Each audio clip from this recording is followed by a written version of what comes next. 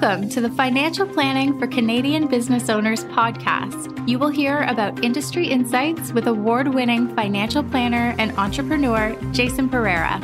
Through the interviews with different experts with their stories and advice, you will learn how you can navigate the challenges of being an entrepreneur, plan for success, and make the most of your business and life. And now, your host, Jason Pereira. Hello and welcome. Today I show you Chad Willardson, president and founder of Pacific Capital and a best-selling author for his book, Stress-Free Money. And I brought him on the show today to specifically talk about how childhood perceptions of money can permeate with you through your entire life and how to think and work around those. And with that, here's my interview with Chad. Chad, thanks for taking the time today. Yeah, thanks for having me on, Jason. Appreciate it. My pleasure. So Chad Willardson, tell us about what it is you do. So I am a financial fiduciary for entrepreneurs and families based in Southern California. We help clients all over the world to really enjoy life by reducing their stress about money. Hence the book title, Stress-Free Money. Yeah, this is not about some stress-free, quick get rich quick scheme, right? This is all about mentality more so anything like that. Not at all. No, this is more about preparation and really just taking a look at your future and your present and figuring out what you're really aiming for and getting your financial life in order and taking a more holistic approach. And like you said, talking about some of the money blueprints or the mindsets that we grow up with and how that impacts the way you make financial decisions, which I think is very important. And people often neglect that. So one of the more interesting questions I found in my career, often when I have a hard time kind of just relating to someone's view on something financial, is the question, can you tell me about what money was like growing up and your parents and their access to it and their openness about it? And man, does that take people down a cathartic path to some degree, right? Such a good question. It really is, because it just helps you understand where they're coming from. We all start with a default. People think similar to us just by default in nature, but you learn there's differences. But sometimes you find an extreme difference. And unless you go back to the root of it, it's really hard to understand. So talk to me about how you start conversations about perceptions of money early in life. Similar to what you asked, I really do want to dig down and ask, growing up as a family, how did your family talk about money? Was it something they never talked about? And in a lot of people, that's the case. It was a taboo subject. It was something that was almost improper to discuss. And it really will tell us a lot if they had a scarcity mindset in the family where it was like, hurry up and turn the lights off, or hurry up and turn the water off. And it was this constant pounding into these kids' head every day that money's going to run out. And then you meet people and these people have potentially millions of dollars and they have that same mindset where they're extremely concerned about running out. And yet it's probably almost out of the realm of financial possibilities, but that mindset has been carried with them since they were little. And it's interesting because oftentimes you'll hear people say, well, that person's very frugal, that's why they have money, right? And there is a corollary to that, but then they also at the same time don't get that there's also a psychological barrier to spending that money. So despite the fact they may have that level of comfort, and the average person, if in that position, wouldn't worry about this, that, the other thing, and would spend more money on vacations, whatever it is, there's an actual psychological barrier for these people to part with it because of that experience. Yeah, we had a client they were in their late 70s. They lived in the same house for over 50 years, and same small house. They had about $4.5 million in their retirement accounts. And the wife she brought it up 3 times in an appointment where she said, I just want to replace the carpet in our home. The carpet's gross. It's disgusting. It's been there for decades. We've got to replace it. Total cost would have been about maybe $2,000 to $5,000. And her husband just basically was refusing. I mean, he said, we don't need to replace the carpet. There's nothing wrong with it. This is a couple who's almost 80 years old and they have $4.5 million. There's no way they're going to spend the money they have. And yet that, like you said, that mental block was just, we don't need to replace it. There's nothing wrong with it. I'm not spending that kind of money on carpet. And eventually we did persuade him to do it, and it made her a very happy client. But it's like you said, there's that mental barrier that won't let people get past it. Yep. It's funny because what he was talking about there, it wasn't about the carpet and it wasn't about the money. It was about something else entirely. It was about his sense of security, Or it's funny. I always find people who think they can clamp down for a short period of time and then, go back living the way they were. It's one of those things, a muscle gets flexed long enough, it's going to start to cramp, right? And it actually gets harder to loosen up because of that. Yeah. So it's the carpet story. It's amusing. But I mean, this permeates in just about every aspect of finance and what we do. I mean, I had a case recently where, I was looking to have a family meeting with the heirs of the family to explain how estate planning worked and what was going to happen when mom and dad passed away, and said, look, we don't have to do this with numbers. We just tell them like how the estate's going to flow, no numbers, who's in charge of what and why. They can respect that. And, one person was like, yeah, let's do it. The other one's like, nope, my father's got his will in an envelope in the study. No one's looked at it. On the day he dies, that's when we look at it. And that's the way I want to do it too. And it's like, there was no, and again, you start talking about why, and it's their openness about money was a non-starter in that family. Like no one talked about it. And because of that, she carried that into her. Now, luckily they're in a position where hopefully that shouldn't cause any conflict. But as we know, one of the number one reasons for divorce and family breakup in estates is money. So this is an important topic to have. So talk to me about some of the more common kind of negative money mindsets or behaviors. I won't say negative because, maybe I'm being too wrong about that, but let's just say prohibitory, things that prevent them from living the fullest, happiest version of their lives. What do you most often come across? I think a couple of them. Number one would be that scarcity mindset that they're always going to run out. We had a client who came to us, very successful, high-income client in Southern California, had a couple $1 million and just said, once I can get to 4 million, then I'll feel secure and I can retire comfortably.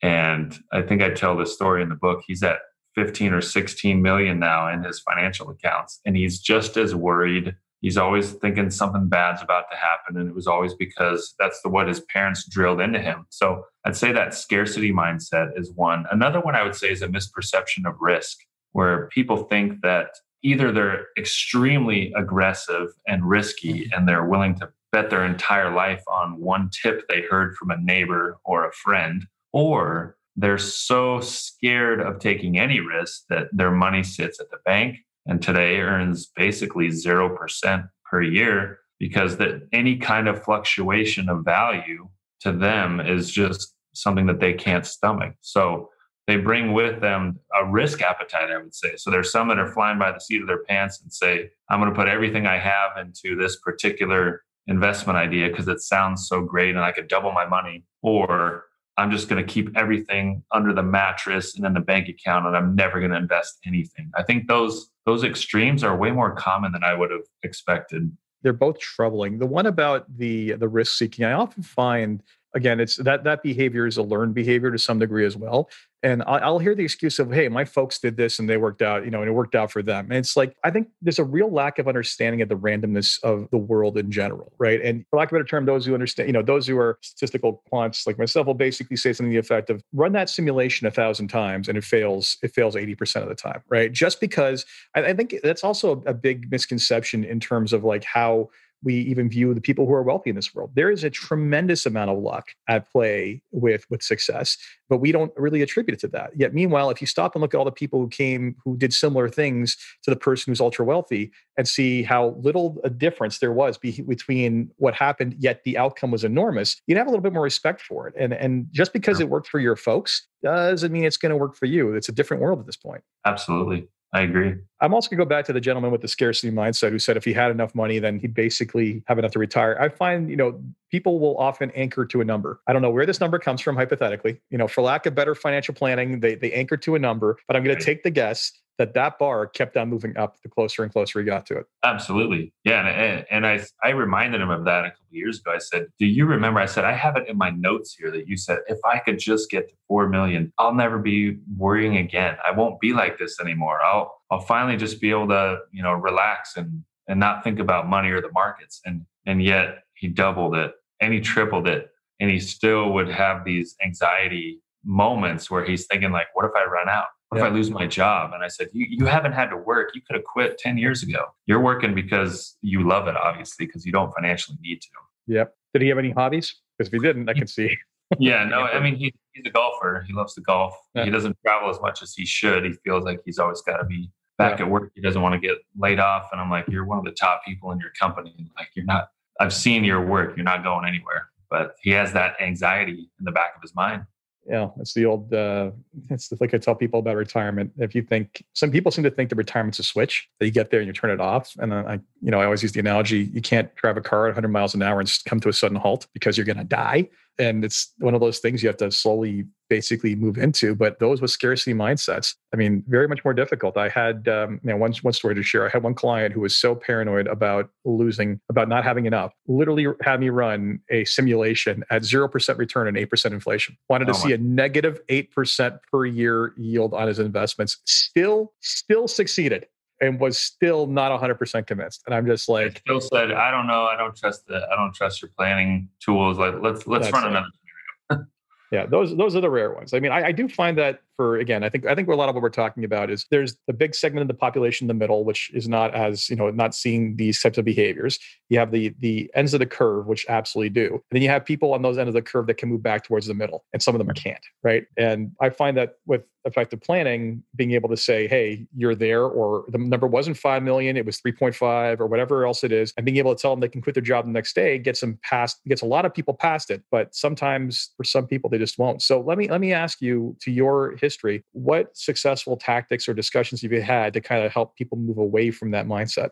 Good question. I'd say the biggest is really challenging on where their assumptions have come from. And that's typically when most reasonable people will discover that it really is just the blueprint their parents passed on. And it's like, how did you pick that number that you need X as a lump sum to retire? And I don't know. That's just what my parents always talked about, that once they got to that level, they would retire. Or I think it's really just showing people, demonstrating what they can do based on their current financial life. And to add to that, we're talking about some of the mindsets that people carry with them from childhood. I think you can have a great impact by just proactively discussing money in your family and helping your children before they leave the nest to really understand that you can have a lot of influence and control over your financial success, but it's going to take some effort. It's going to take some learning and preparation. It's a tragedy to me that kids graduate high school knowing how to dissect a frog or knowing all the inner parts of a cell and having no clue about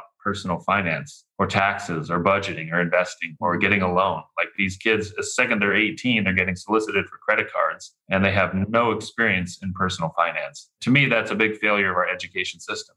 Yeah, I don't think any country around the world, as far as I've seen, has cracked financial literacy as a construct. And I will say too that I find that a lot of these financial literacy programs end up getting bogged down and almost sound like, some people describe them as almost, their goals is almost like, let's teach everybody to be a DIY investor. And I'm just like, no, let's teach them how to live within their means and what that means not to do that, and how not to fall into these pits of like getting dinged for overdraft fees or 18% credit card rates or whatever else it is. And it's or get rich quick schemes that they're going to get inevitably shown over their lifetime.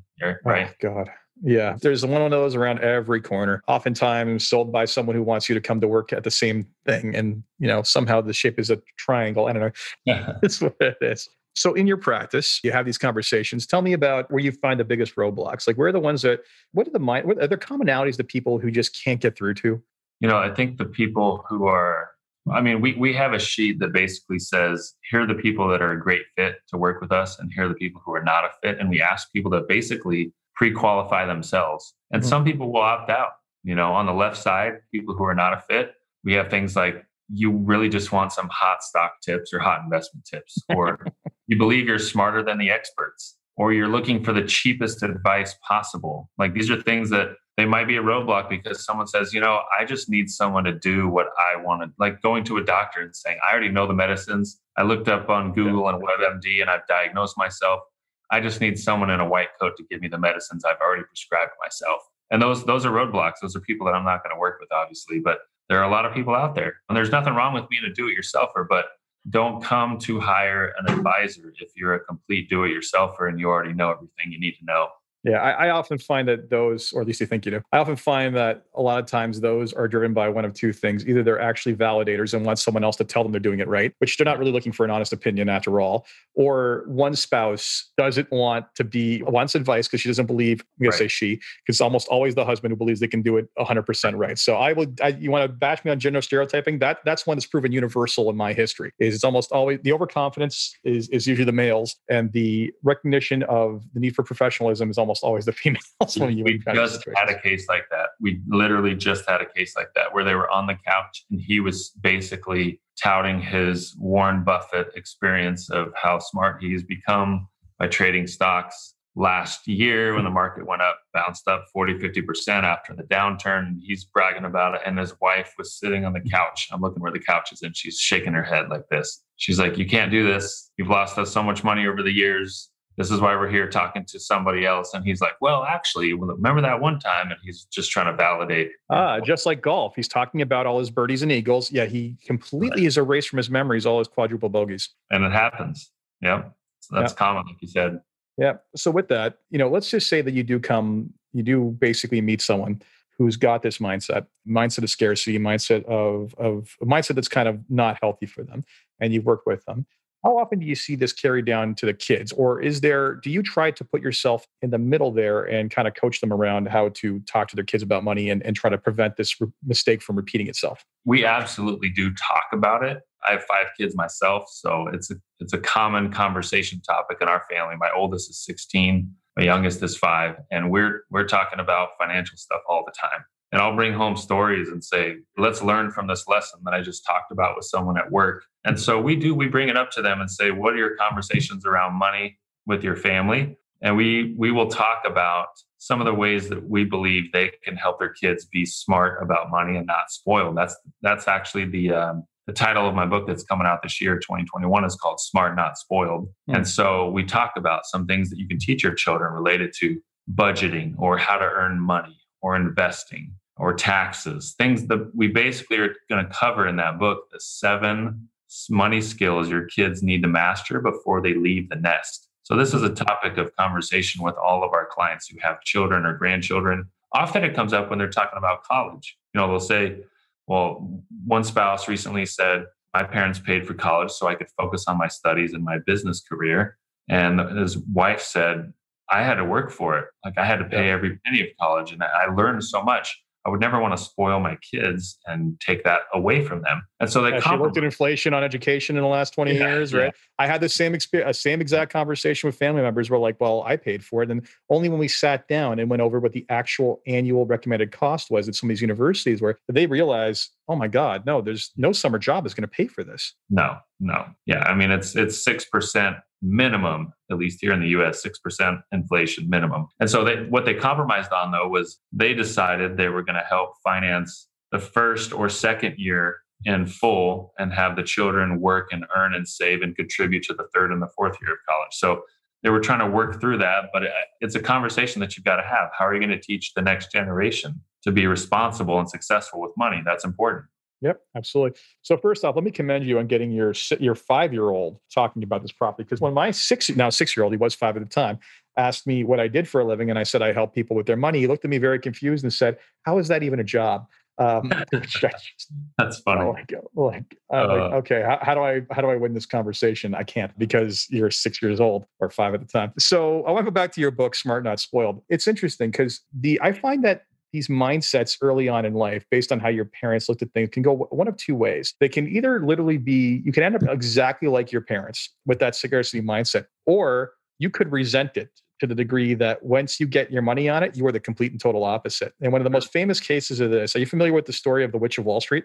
I'm not. Let's hear it. Yeah. So this was a woman back during the heyday of railroads who became one of the richest investors in the world. She was like in her 80s, dressed all in black, and counted every last penny, had a change purse, but like was worth like an absolute abject fortune, and was so notoriously poor that she refused to pay for surgery for her son's leg. He ended up having to amputate it. Like that's because she was going around negotiating with different doctors to see who would do it for the lowest price. So she dies, he inherits everything, blows it all on parties. Like literally he died without a penny. And that was kind of like his ultimate revenge on mom's like frugality. So again, that's an extreme example, but I often think people think that their kids are like, I'm teaching my kids responsibility by acting this way. Well, maybe there's also a point at which they might resent it and might become the complete opposite to prove they're not mom or dad. But tell me about the key lessons from Smart Not Spoiled. I mean, you talked about a couple areas you're addressing, but talk about the key learnings that you hope people get from that book.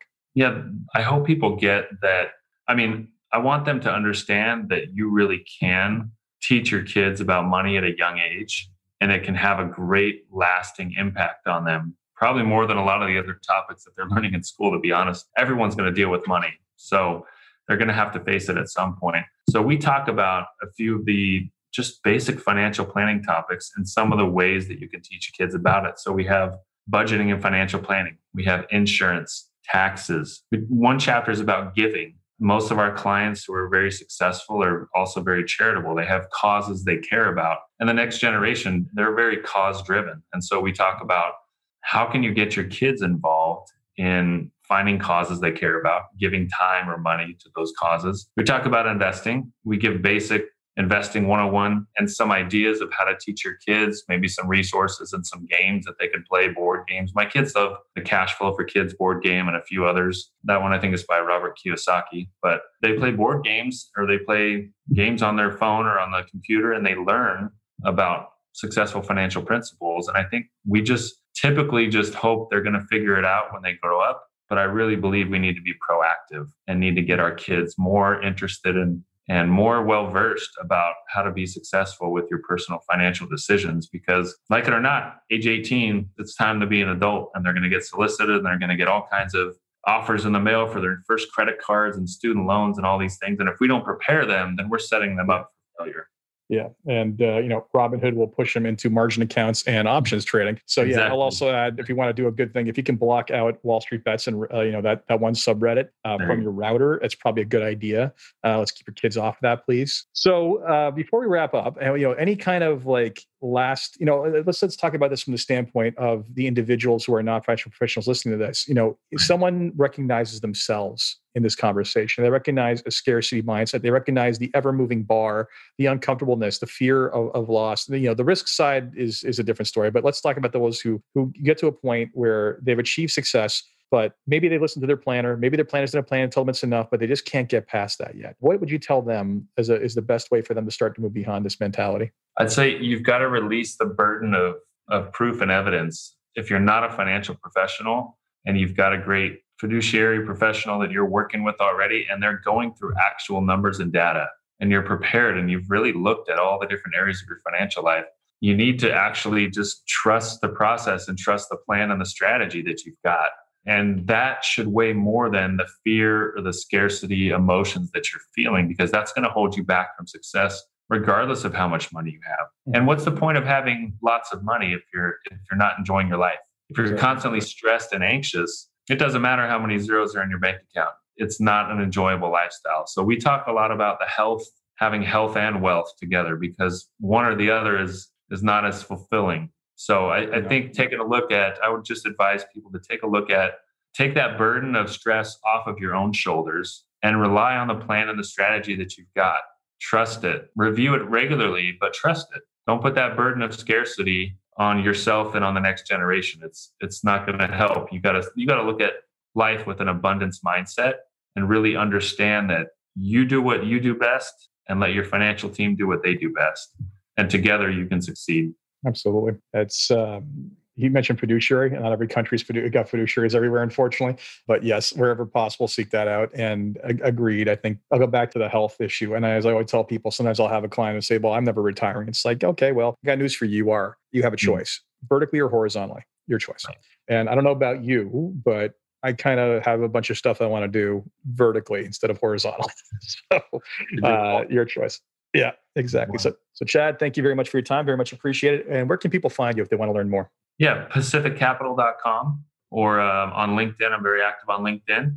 And then thirdly, if you look at the book, Stress-Free Money on Amazon. Excellent. Chad, thank you very much. Thank you, Jason.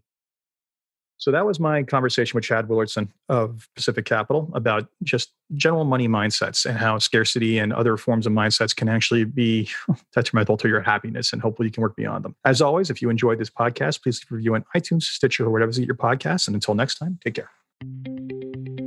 This podcast was brought to you by Woodgate Financial, an award-winning financial planning firm catering to high net worth individuals, business owners, and their families. To learn more, go to woodgate.com. You can subscribe to this podcast on Apple Podcast, Stitcher, Google Play, and Spotify, or find more episodes at jasonpereira.ca. You can even ask Siri, Alexa, or Google Home to subscribe for you.